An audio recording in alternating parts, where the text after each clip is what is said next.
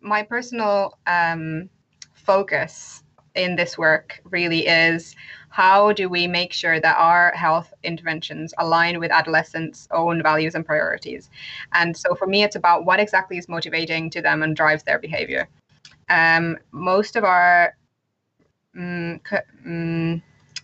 sort of traditional interventions are very much focused on goal setting and planning and providing health information, all of which is important, but all of which also assumes that A, they don't know what healthy means, and B, once they do know what healthy means and why it's important to be healthy, they will immediately be motivated to do it. And both of these are not true. So based on the many discussions that I've had with adolescents in EHB, they know what healthy means. They know they should be eating vegetables and fruits, and they know they should be, being active and not eating junk food and sitting in front of the TV. They know that all of this, and they know that the repercussions of that is avoiding diabetes in the future and being healthy when they're grown-ups. But that isn't what's important to them in the here and now. So not only are they not ignorant about it, they're also motivated by other things. So for me, the question is, what are the big motivating factors for them, and how do we use those or harness those when we design health interventions to support them in changing behavior? That is the incredible guest for this episode, Dr. Sophia Stromer. She is a psychologist, and in the early part of the episode, she goes into her background. That includes 2 master's degrees before she does her PhD. For most of the episode, though, we talk about an intervention trial she's working on called EACH-B. EACH-B stands for Engaging Adolescents in Changing Behavior. And so we talk about some of the components of that. It's a trial that blends experiential learning with behavior support and technology. We also talk about some of the underlying philosophies as part of that trial, which include self-determination theory and social cognitive theory. And then near the end of the episode, she goes into why she's focusing on adolescents, and near the very end of the episode, Sophia talks about poop samples. So if you're curious, then stay tuned for that. Overall, I had a ton of fun chatting with Sophia and creating this episode. I hope you really enjoy it. Thanks for tuning in to the Youth Wellness and Performance Podcast. Here it is. The first thing to do is to introduce yourself, if that's okay. And Okay. I'll just have you introduce your background and what you're doing now. Okay. Hi. So my name is Sophia Stromer, and I am originally from Finland, but currently live in the UK. I'm a psychologist, and I currently work at the Medical Research Council Life Course Epidemiology Unit, which is a complete mouthful. But essentially, I work with interventions to do with supporting adolescent health. Perfect. What's the path to psychology, or what was your path to psychology? Well, I was in school considering everything from being a hairdresser to being a neurosurgeon. And I think it was my mom actually who originally said, I think you'd be interested in psychology, or you'd really like it because you're interested in people. And so it was through her encouragement that I then took up a bachelor's degree in psychology and neuroscience. I also, at the same time, applied for stuff like biosciences and other things like that. So definitely more sciencey things. But in the end, I think I'm actually really happy that I ended up going down the psychology route. So I did my undergrad in psychology and neuroscience, and then after that, my journey in education has really been one of like exploration. So at the end of each sort of chapter, I sort of asked myself, well, what do I feel like I don't know enough about yet? And then that led me to the next step. So I ended up doing 2 master's degrees. The first one was in counseling psychology, because I really wanted to understand more about how to work with people in a therapeutic setting. And then I felt like I didn't really understand very much about the more clinical aspects of that work. So I did a clinical psychology master's. Finally, building on the second master's, I continued to do a PhD in exercise motivation. So it was a psychology PhD with a health focus, and that has led me here. But what's interesting is, had you asked me during my undergrad what I was going to end up doing, I would have said absolutely not health psychology and absolutely not working with adolescents, which is exactly what I'm doing now, and I completely love it. That's amazing. Did you have a different path in mind? What were you thinking in undergrad? I think I was definitely thinking more of I'm going to be some sort of therapist, really effective, high paid, like seeing clients every day kind of therapist, or maybe a clinical psychologist. But then the path just takes you down some interesting roads, and you find yourself somewhere, and you go, "This was exactly where I was meant to be." And I don't even know how I got here, but somehow I'm really happy about it. Yeah, that's incredible. And let's go into your current research setup a little bit more. So what does that look like? So I'm currently working on a big intervention trial called EACH-B, and EACH-B stands for Engaging Adolescents in Changing Behavior. And this is a trial that's just about to start. So we've spent the last 2 years doing a lot of work to actually develop the form and content of this trial, and really trying to make sure that we've made it together with our target audience, the young people themselves. And so we're just about to start our first baseline testing actually for the full intervention. But in short, EACH-B is a 3-component intervention. So it combines a program of experiential learning that takes place here at the hospital where I work, and behavioral support from teachers for the students, and finally a technology component. So we've developed a mobile game together with some game designers, and so that's also something that's incorporated into it to make health behaviors more fun and sociable and interactive. So that's basically what we'll be doing with them in the next year. Very exciting. Wow. Yeah, that's super exciting. Which hospital are you at? So the Medical Research Council unit where I work at the moment is based in Southampton. So we're officially under Southampton University and based at the Southampton General Hospital in the UK. So this is basically where Titanic left from. That's our claim to fame. Wow, I had no idea. Now you do. Now I do. And the behavioral support, that's for teachers and students. Is that right? So the behavioral support is a training package that we deliver to the teachers. So the teachers are trained in healthy conversation skills, but the aim of the training is to equip them with skills to support their students in a very sort of empowerment focused way, to think about their own lives and how they could be healthier, improve their lives in general, be more active, eat better foods. So the idea is that by training the teachers, they are then better equipped to be there for the adolescents when and if they need someone they trust to talk to about this within the school setting. The adolescents want to do this sort of with their friends, but they do want some sort of support for it. And they've told us within this 2 years of development work that person needs to be someone they already have a relationship with and that they already trust. And the teachers are sort of an obvious person to do this through. But what they also told us is that their teachers need to be approaching this the right way. So the adolescents don't want to be told what to do by their teachers. And often their relationship is that sort of didactic, teacher-student kind of relationship. So this training aims to shift that a little bit. Interesting. So what does the training look like on a I guess day-to-day basis? It's group training or one-on-one with the teachers? Yeah. So the training is delivered in a group. So the teachers sort of come in as a group, and they get trained in some other things as well related to this educational component of EACH-B, but incorporated into that day is the health conversation skills training, and it's basically in quite practical communication tools that you can use to explore someone's world and empower them to set their own goals and plan. And it's really through what we call open discovery questions. So these would be the how and what questions, and then building those, rather supporting the other person, in this case the adolescents, to form their own sort of smarter goals. So we want them to be quite structured and achievable and timed and all this other stuff, but doing that through asking questions rather than telling them what to do. Right.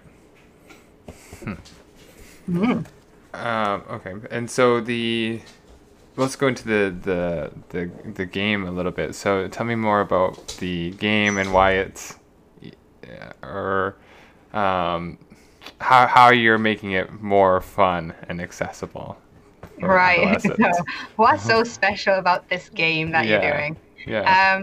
So this has been the most fun component for me out of the whole development work and this intervention, because I am a little bit of a gamer myself. And so I ended up being, and I say that like very tentatively, like I'm not in any way an expert or a huge gamer. Like there's a couple of games I play and I like it. But because of this, I then became the liaison person between our team and our game design team, who are based in Glasgow, Scotland. And anyway, so this whole process has been through working together with young people to identify what exactly is interesting to them in this game and testing it throughout with them. So we've had a series of game jams, for example, where young people have created characters, and the task was to create this character at level 0 and have them level up to about level 30. And what does that transition look like for this character? And this really gave us an idea about how they view themselves and how they view their peers and what role health plays in that. So they sort of knew that the game was going to be about health, and all of their characters, like for the boys, they really beef up to level 30. It was amazing. Like they just all wanted to just like beef up and build all these muscles. And for a lot of them, it was actually about being clumsy and then becoming less clumsy over time. So just usual stuff that you could expect and you can probably remember going through as an adolescent. So it was about having shiny hair and, looking a certain way, but also just about being strong and confident in yourself. So to complement the co-creation process, we have psychologists and nutritionists on the project, and we brought in what we know from psychology theory and nutrition evidence to really sort of give an evidence base for this game. So we've incorporated some behavior change techniques. We've incorporated theoretical frameworks like the self-determination theory, which is one of the main motivation theories, and social cognitive theory, which revolves really the main focus of which for us is the self-efficacy. So how much do you feel able to do something? So our mobile game has 3 main domains within it. So it has diet components, it has physical activity components, and it has components to do with environmental awareness. So really drawing young people's attentions to the things around them, like fast food advertisements and social media influences and food locations in supermarkets. So where are they putting all the unhealthy foods, and how many of those are on offer at each time, and this kind of thing that isn't necessarily stuff we'd normally pay attention to. The diet components of the game are really to do with trying to encourage young people to try new foods. So trying new fruits and vegetables, adding them to the things they're already eating, taking on some challenges about eating 5 different nuts in a week, provided they're not allergic to them. But it has some gamey components as well, which really highlight in a subtle way the connections between what you're eating and how you're feeling. So we have a little alien called Gutsy, and basically by doing this sort of Connect 4 kind of game, you can feed Gutsy good things, and then Gutsy feels good. You don't really want to feed Gutsy bad things, because that would be very mean. The physical activity components are some quite gamified things. So it includes sort of at-home exercises, but also quest-based adventure game, in which you go around in your physical environment, a little bit like Pokemon Go, and you kill some monsters and you just move around, basically. And finally, the environmental awareness part of it is also a story-based adventure game where you are taken on this adventure where your friend is kidnapped and you need to go and save them, and they've been kidnapped by the big bad food company who is trying to manipulate you to do things like buy unhealthy foods that they're selling. And so you have to gather some evidence from your environment on how they're doing this exactly, and then to fight them to get your friend back. I think that's about it. Perfect. Something that you mentioned there actually just made me think of a different topic, but I think related, on intuitive eating. So the term intuitive eating. And so I guess I'm just curious, how good do you think we are, or maybe adolescents are specifically, at connecting our emotions and moods and feelings to the foods that we're eating? Or what do you think the relationship is there? I think that that relationship has gotten quite messed up, actually. I think that we don't really think of the relationship as being what I'm eating to what I'm feeling, but the other way around. So it's sort of flipped on its head, and it's become about how I'm feeling and what I want to eat in response to that. So often it's about feeling really anxious and stressed. It will make you either not want to eat anything, or sort of sometimes young people might feel like that's the only thing they can control, and that might lead to some unhealthy habits of skipping meals and not eating things as much as they should. On the other side of it, it might be that feeling, sad and disconnected from people and anxious and things might make you want to eat things that are not good for you in a way to self-soothe, I suppose. So from my perspective, and this, other people might disagree with this, it's often that relationship that is happening more often than us actually being quite aware of what we eat influencing those emotional states, because that requires quite a lot of introspective ability, like taking and also I think our bodies tend to crave things as well when we're not feeling very well, or when we're feeling tired and exhausted. So it almost tricks us into thinking about it that way. But my impression is also from the work that we've done with the young people that for them, the social influence is huge in their food choices. So even if they were aware of healthy food equals, healthy mind, it's incredibly hard to do when you really just want to spend time with your friends and spend what little money you have on things with your friends, and everyone wants to go to KFC. So what do? Like, you're not going to be the person who goes there and doesn't have anything or has a salad. I don't even know if you can get a salad there, but it's so socially dissentient. You're not going to do it. So it's a relationship that's been obstructed and just sort of camouflaged by so many other things that it's quite hard to get back to that intuitive eating or the idea of it when the environment is just not conducive to that. Just going back into the underlying philosophies, so self-determination theory, and the second one was cognitive behavioral? Social cognitive theory. Okay. Yep. So self-determination theory, can you explain a little bit more about what's involved in that? Yeah. So self-determination theory is a framework of motivation, really, and it incorporates a number of mini theories within it. But the main premise of it is that as humans, we can be motivated on a spectrum from really externally motivated or amotivated and not interested in anything at all, which is basically being told, well, amotivated is obviously not being motivated in the slightest, but then externally motivated means you're doing something because someone else is telling you to do that thing.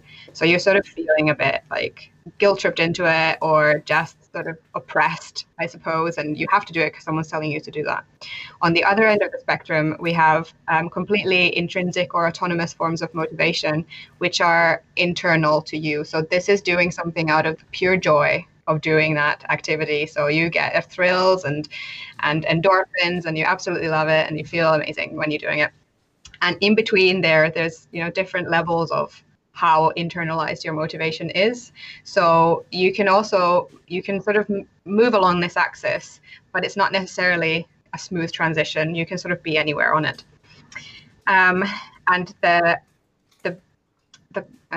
basic elements of this theory that are important to us are really the three basic psychological needs that are outlined by self-determination theory.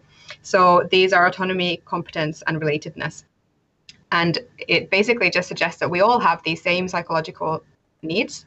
And if those needs are fulfilled by whatever we're doing, then we will be more likely to have the autonomous intrinsic forms of motivation. And where those needs are not fulfilled by something, we're going to be less likely to be motivated to do it, or we will be more likely to be externally motivated to do it because we have to do it. And things like health behaviors, or eating really healthily, and exercising like you're being a responsible person and very structured and you have your life together, is can be for some people not necessarily something that fulfills all of those needs. And for young people particularly, exercise and diet stuff is usually things that other people are telling you have to do. And so for them, it's not really making them feel like they're making these decisions for themselves. It's not fulfilling autonomy. It's not making them feel like they're connecting with other people, which is the relatedness part, because their friends want to go eat junk food and they're being asked to do something that they're not always good at. So, you're being asked to do football in PE and you're really not good at it. So it's going to be terrible and you don't feel competent at it either.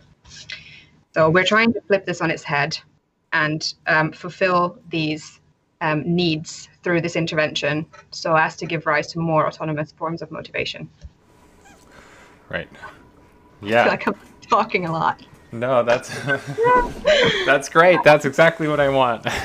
So we can all learn more about it. Want to listen to me just go.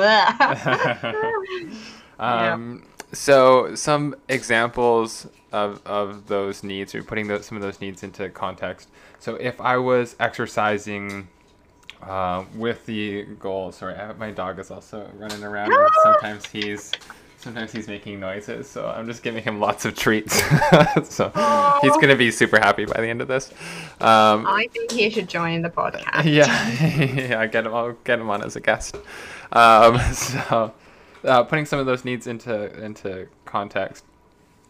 So if I was exercising with the purpose of losing weight, and weight loss was driving it, would that be an extrinsic? Would that be an extrinsic form of motivation because it's the weight loss that's driving it, as opposed to I'm just going out with some friends just for a pickup game of soccer, just because we all love soccer? Would that be a difference, or an example of a difference?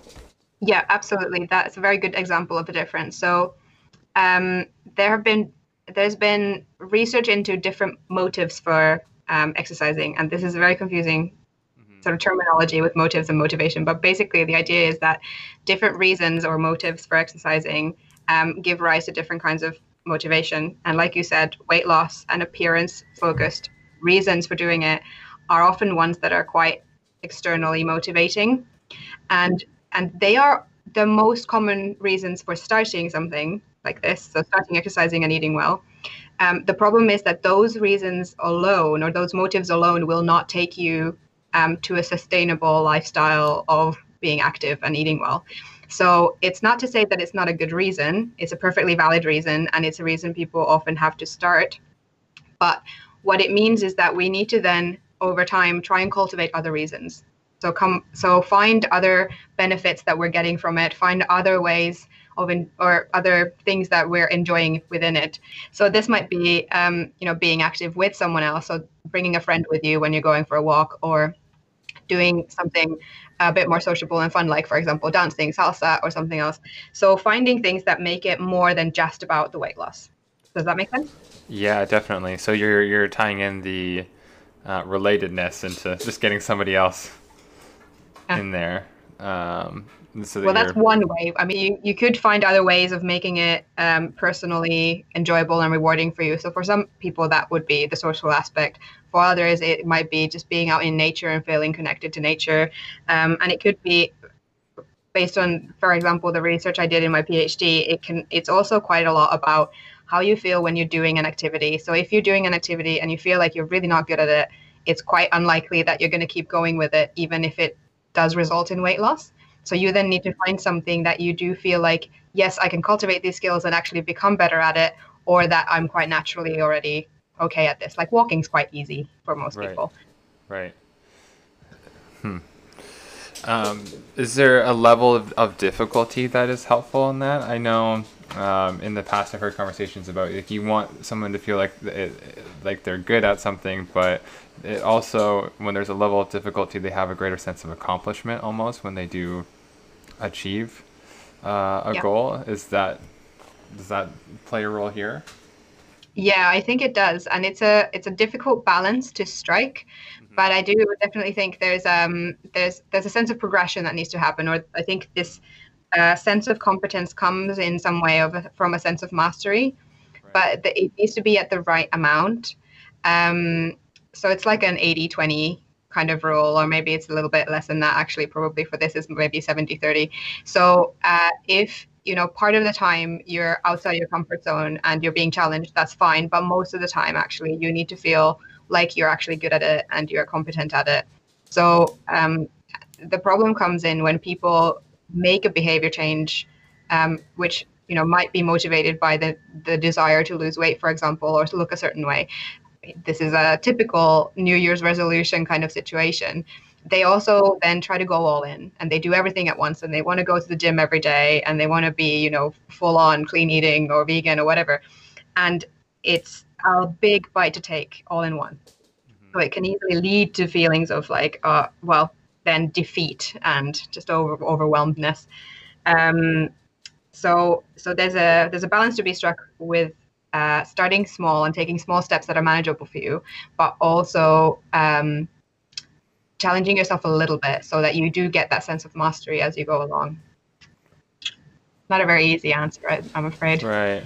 Yeah. It makes me think of, so when I was coaching, um, the first year, the focus was really just on the competition.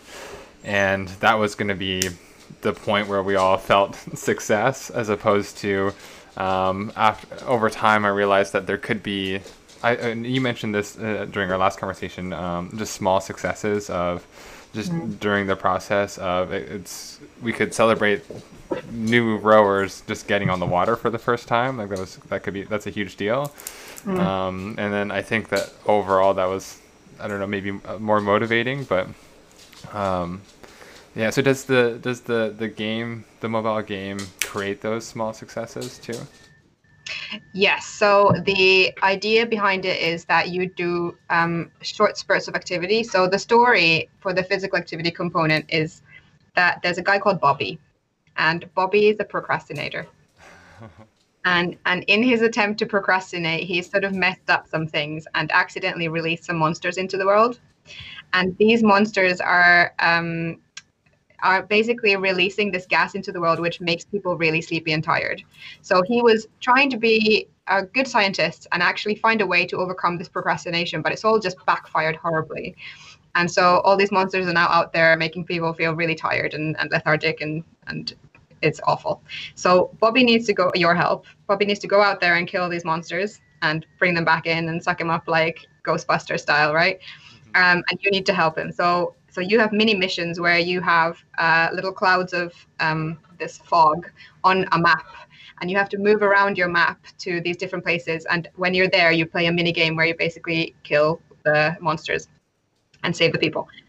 And so the single activities of going to one place and killing a monster like isn't too difficult to do. It's walking distance from you. It's not a very long way. It's a couple of 100 meters maybe.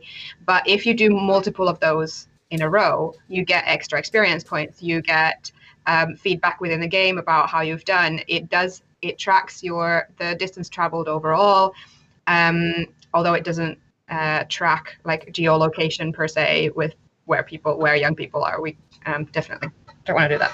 Yeah. But so it does sort of accumulate your achievement over time, and there will be like timed challenges where if you do this and this many in 10 minutes or half an hour, then you get so and so many extra experience points and you unlock some new content and things like this. So there's small things you can do, but then there's ways of building those up into something that's a bit more rewarding and a bigger achievement, if you will. And so with technology, are you so this is all the benefits of using the mobile game and then using technology. Is there any risks that you are concerned about with maybe even just encouraging the use of technology through adolescence? So yeah, it's a difficult thing to, again, like a balance to strike, isn't it? Because on the one hand, it's something they use every day. On the other hand, it's something they use all the time, every day. So it's definitely something that parents can be quite concerned about, is if their adolescents are using technology a lot and actually getting their phone off them. So the positive side of an app like this, I suppose, is that they're using their phone for something quite productive and healthy. The downside of technology is, when it's encouraging more sedentary behaviors, but also the use of social media that can be quite damaging for young adolescents who are very sort of socially motivated and susceptible to emotional influences. And but when it comes to developing an app like this, the one thing that we particularly, well, several things, but the primary things that we had to really think about when we were developing this was, how do we deal with photos? How do we allow for social connectivity, which is what the young people wanted, in a way that doesn't make it easy for them to bully each other or just abuse it in some way?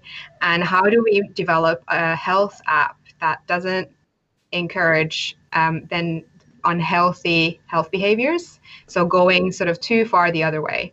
And these were conversations that we were having throughout. We decided we didn't want to do any photos of people, so we asked them to take photos of foods and things in their environment. And of course, the problem is we can't really control what they're taking photos of, but it doesn't ask them to take photos of themselves in any situation.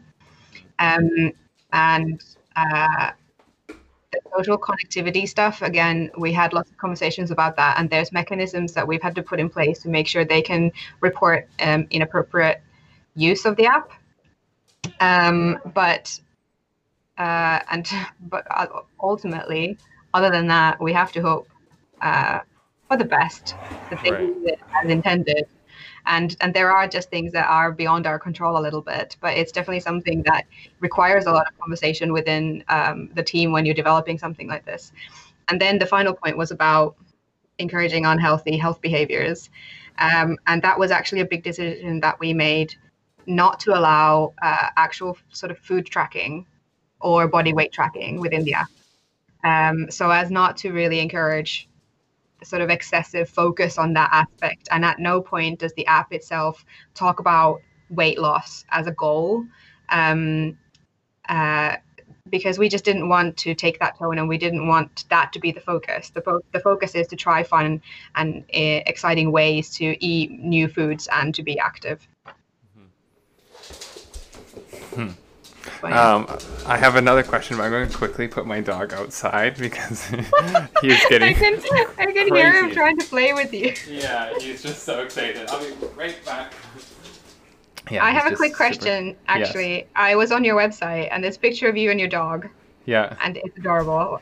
What kind of dog is it? He's a mix between a border collie and a blue heeler.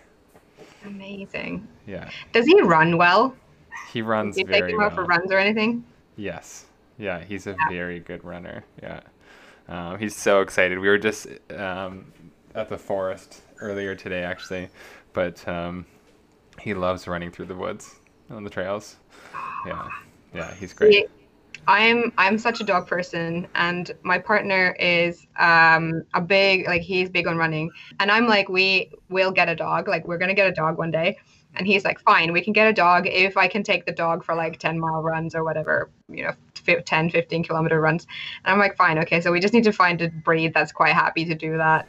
Mm-hmm. And I think some sort of border collie mix probably is the best way forward, to be honest. Yeah. Oh, yeah, for sure. They're very good runners. I mean, they try to do some herding every now and then of people and other dogs, but for the most part, they're Yeah. good. Yeah. Bless. He's probably just gonna. I'll be right back. Well, sorry, I'm just gonna just Yeah, see. don't worry. Okay, so let's see if I can remember the question. I think the next question I had was on the other underlying philosophy of the social cognitive theory. Yeah. And I was just curious about that and if you can define that a little bit more. So social cognitive theory is kind of like a triangle framework, which is just about understanding people's personal characteristics or sort of stuff that's going on for you personally, internally, things in your environment, and then your social influences. And I wish I had it in front of me somewhere so I could speak to it in a bit more detail. But basically, the component of the social cognitive theory that is most important to us is a concept called self-efficacy. And self-efficacy is basically your personal belief in your ability to do something. It's kind of like, how much control do I have over this, and how able do I feel in being able to do this. And so motivation and self-efficacy for us go hand in hand.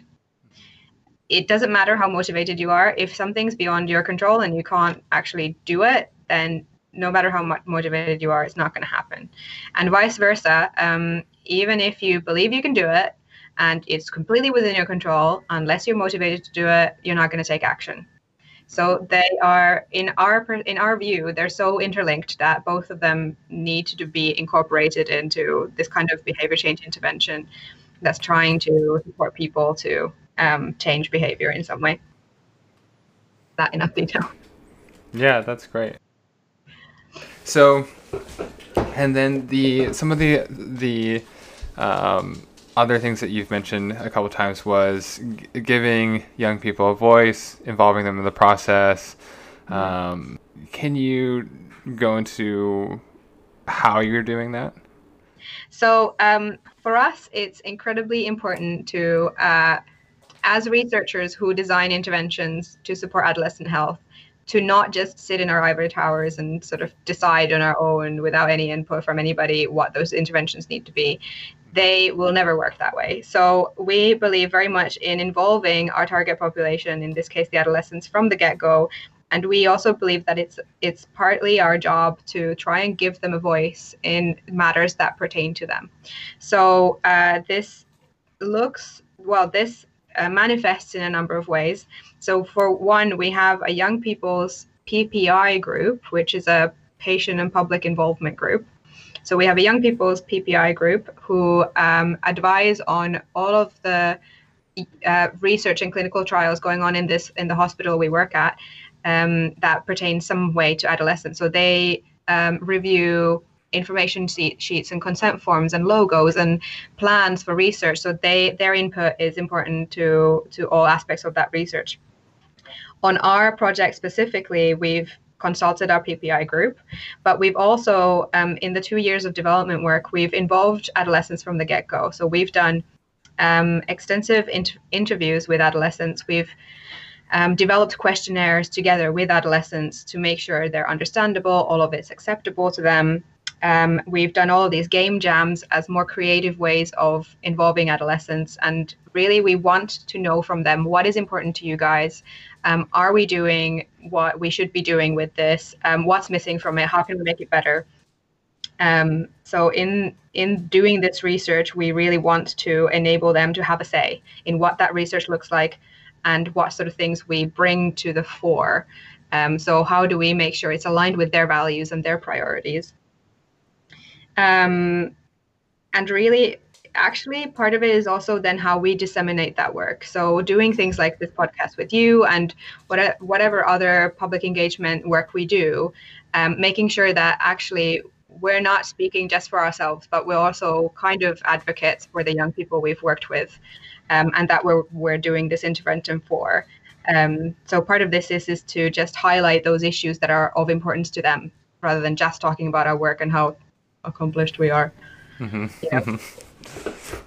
What do you think the best way to disseminate this information to adolescents is? That's a big question, but yeah. It's a very good question, and one that I think we as researchers don't actually think about enough.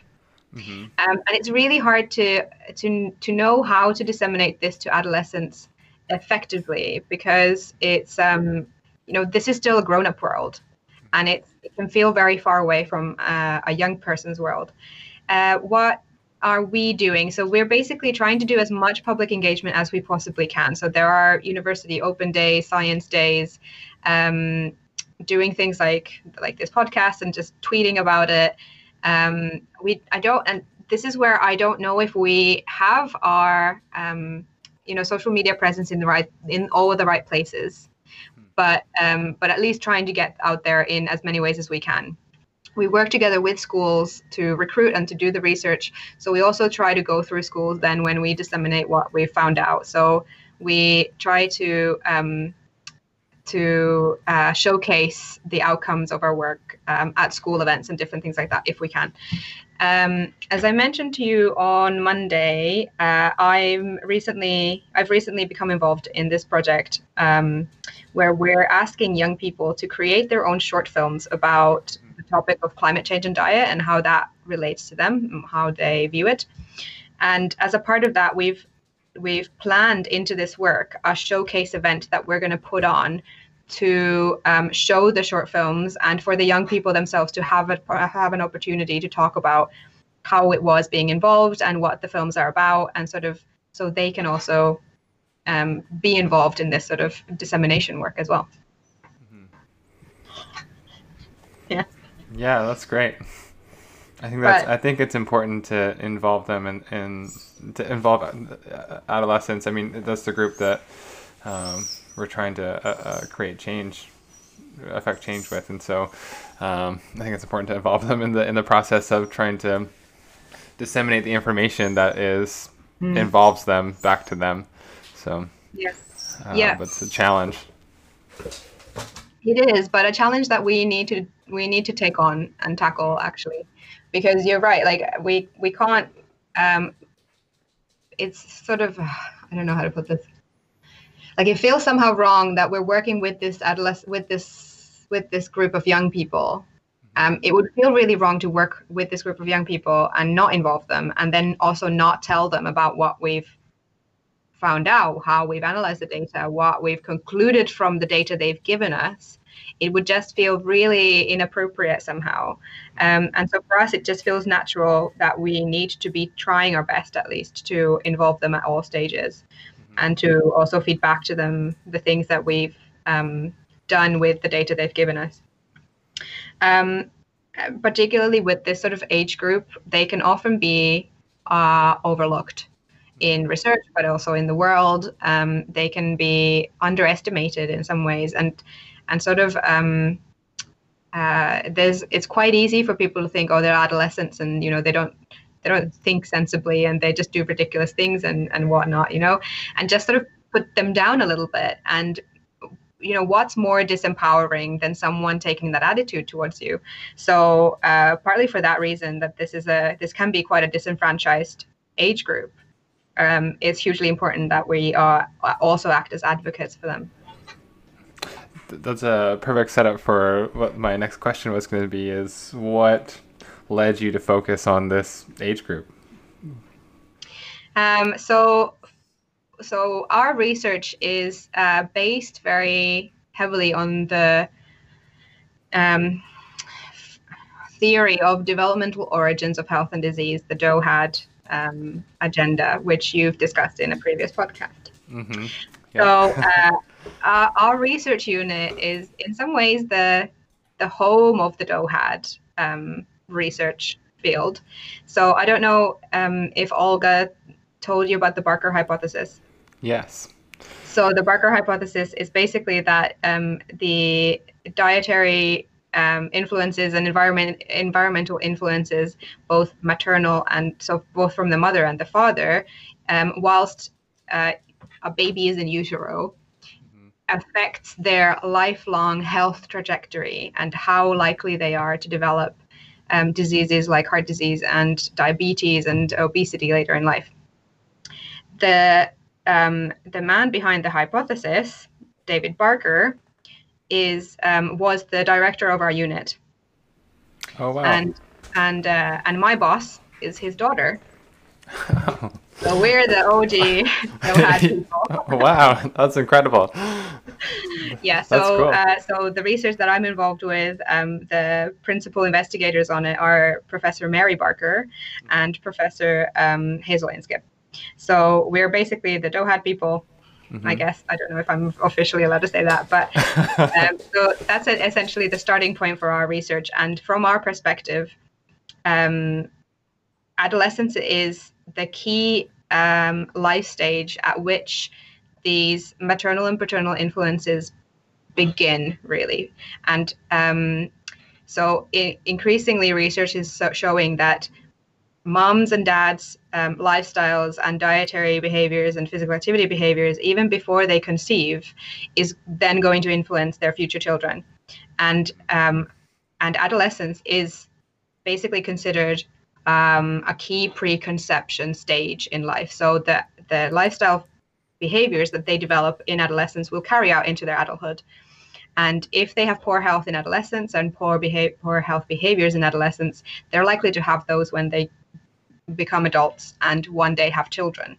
So by focusing on adolescence at a time in life when they're also undergoing huge changes physically, hormonally, neurocognitively, this is just such an important key kind of life stage to be making this sort of to be providing this sort of support.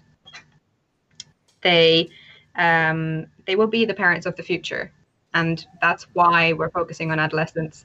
And the fact that this life stage is marked by so much change and so much turbulence, actually, for the adolescents themselves, is just an interesting, a cherry on top of the cake. Yes. Yeah, that's really fascinating. I know there's a few diagrams I've seen that are interesting that, so with DOHAD and the influences in utero, and then you start to think about preconception, which is a hard thing to define because you don't know really what the preconceptive period is until conception happens. So it's hard to give it a time frame, but essentially as soon as people decide that they're going to, become pregnant, or decide that they're going to conceive, but then you just don't have to decide. Sometimes it just happens. So then you start working your way back, and then adolescence is kind of the immediate life period right before or in the preconceptive period, and then you kind of go in this loop of DOHAD is during or in utero, but then before there's preconceptive, which is essentially adolescence or 20s, 30s. But it's there's a few diagrams I think on that were really fascinating. Yeah, absolutely. So I think originally DOHAD was sort of conceptualized as from pregnancy to later life. That was the original sort of trajectory that was being examined. And as the research has developed, it's sort of started to shift. And so it's a question of, is it from birth to the birth of the next generation? Is it from adolescence to the adolescence, stage of the next generation? But it doesn't really matter where you start, because ultimately the point is that we're trying to increase the likelihood of the next generation being a healthier one and having better prospects. And for us, it's just that adolescence is an obvious stage at which to start this work. And if there was a study that you could do next, or what are some, either with this DOHAD hypothesis in mind or just anything else, like what are some other studies that you're thinking about or might be involved in next, or that you would want to do next? So many ideas. So my personal focus in this work really is how do we make sure that our health interventions align with adolescents' own values and priorities? And so for me, it's about what exactly is motivating to them and drives their behavior. Most of our sort of traditional interventions are very much focused on goal setting and planning and providing health information, all of which is important, but all of which also assumes that A, they don't know what healthy means, and B, once they do know what healthy means and why it's important to be healthy, they will immediately be motivated to do it. And both of these are not true. So based on the many discussions that I've had with adolescents in EHB, they know what healthy means. They know they should be eating vegetables and fruits, and they know they should be, being active and not eating junk food and sitting in front of the TV. They know that all of this, and they know that the repercussions of that is avoiding diabetes in the future and being healthy when they're grown-ups. But that isn't what's important to them in the here and now. So not only are they not ignorant about it, they're also motivated by other things. So for me, the question is, what are the big motivating factors for them, and how do we use those or harness those when we design health interventions to support them in changing behavior? So with EHB, we've started this work, but my interests in the future are to extend this work with other things. So as I mentioned, I'm currently involved in this project to do with climate change and diet and seeing how motivating is that for young people as a catalyst for change. And the other project that I mentioned on Monday as something that I'm losing sleep over is a project where I'm looking at how motivating is having an understanding of the role of the gut microbiome, and particularly the gut-brain axis for adolescents. So this is quite a sciencey thing for them to try and comprehend. But the idea is that, if you're eating terrible things, your gut microbiome is not in great shape, and then that influences or can influence your mental well-being. So just how stressed you are, how anxious you're feeling, how depressed you are. So it can lead to sort of those sorts of symptoms. And mental health has been raised by the young people we've worked with as something that's hugely important to them and something they're thinking about and worried about. So that in itself is important to them, but how would it be for them if they understood more about this sort of link between what they're eating, what their gut microbiome is like, and that the influence of that on how they're feeling? The problem I have is that some of this research requires some creative and interesting methods of data collection, and particularly with the gut microbiome thing, the way you measure gut microbiome status is through poop samples. And so I'm not entirely convinced that the adolescents are going to be willing to do this research. So the problem is, in exploring these connections and the motivational power of these things, I'm going to have to also ask them to do some things that are a bit weird. Well, maybe if they're all doing it together, that's motivating for them. Yeah, so I'm kind of counting on the absolute weirdness and like giggle factor of it all to maybe, get them to do it. Like it's a funny haha thing, someone's going to want the toilet paper you've just used. Yeah, that's true. Yeah, that's funny. That's interesting. When is that something that's currently going on? So the climate change and diet project is going on, and the gut microbiome and mental health and well-being project is in. So I'm currently writing an application to get funding for that project. So it's definitely in the planning stages. But ultimately, for me, it's about finding out what exactly is motivating for them and exploring different kinds of things. So it could be more of social influences. It could be more about social justice, but also to do with health and well-being things like the gut microbiome. So there's still time for that microbiome study, that if people have ideas on motivating adolescents to send you poop samples. Yeah, absolutely. If there's anyone out there who has cracked the code and figured out how to get adolescents to provide samples of poop, then please contact me and tell me your secrets. I mean, one option is to pay them, obviously, and we always compensate our participants, but I don't know how much money they're going to want for this. That's true. I'm going to have to give them my whole paycheck. Yes. Yeah, yeah, exactly. Wow. Well, let's see. I think that's all of the things that we wanted to cover. And that's a good amount of time as well, coming up on 55 minutes. It's been really good fun talking to you about this, and it would be great to do a podcast again at some point in the future. Yes, definitely. Thank you so much for having a conversation with me. My pleasure. It was lovely.